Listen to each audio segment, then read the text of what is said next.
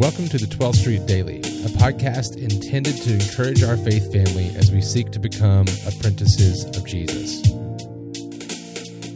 I'm Thomas Winborn, the lead pastor at 12th Street Baptist Church. Today we're continuing at our look at 1 Peter chapter 2, verse 17, which says, "Honor everyone, love the brotherhood, fear God, honor the emperor." These four imperatives, these four commands are a summation of what's been going on before and what Peter's been saying in his letter up till now. Of course, led by the Holy Spirit, inspired every word by God himself to be written down in this way for them as well as for us. And so as we've looked at honor everyone and love the brotherhood, today we look at fear God. Now, those terms are widely misunderstood and misrepresented all throughout the world by various teachers in various respects.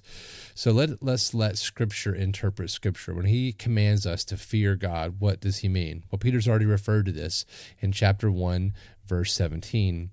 In chapter 1, verse 17, Peter says this, "And if you call on him as Father who judges impartially according to each one's deeds." In other words, if you have God as your Father because you are saved, because you've been redeemed, then conduct yourselves with fear throughout the time of your exile.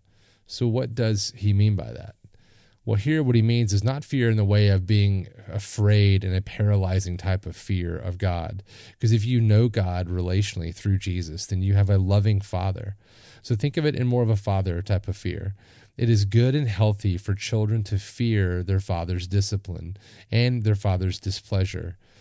But oftentimes we think that, everything's good, we're all right. And so we do whatever we want without any idea of how that affects our relationship with the one who loves us, who is our Father, our Heavenly Father.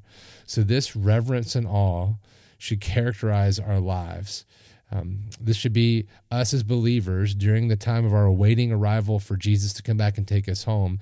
We should continue to be living out our lives for the sake of his glory, fearing that we would do anything that would bring displeasure to our Heavenly Father, fearing that we would do anything that would detract from his glory, fearing that we would do anything that would detract from his kingdom being moved forward.